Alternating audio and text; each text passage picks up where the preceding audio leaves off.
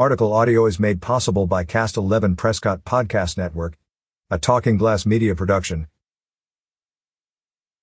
Bettors in Arizona wagered over $451 million on sports in May of 2023, according to a new report by the Arizona Department of Gaming. This represents a 2.1% decrease when compared to the same month of last year.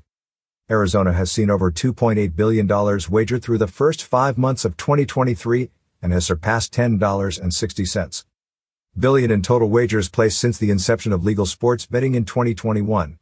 The state collected approximately $3.4 million in privilege fees in May, resulting in nearly $50 million in privilege fees collected since the start of legal operations. You can view the full May report on the ADG website. About ADG. Established by the Arizona State Legislature in 1995, ADG is the state regulatory agency for tribal gaming, racing, and pari-mutuel/simulcast wagering, event wagering/fantasy sports, and unarmed combat sports.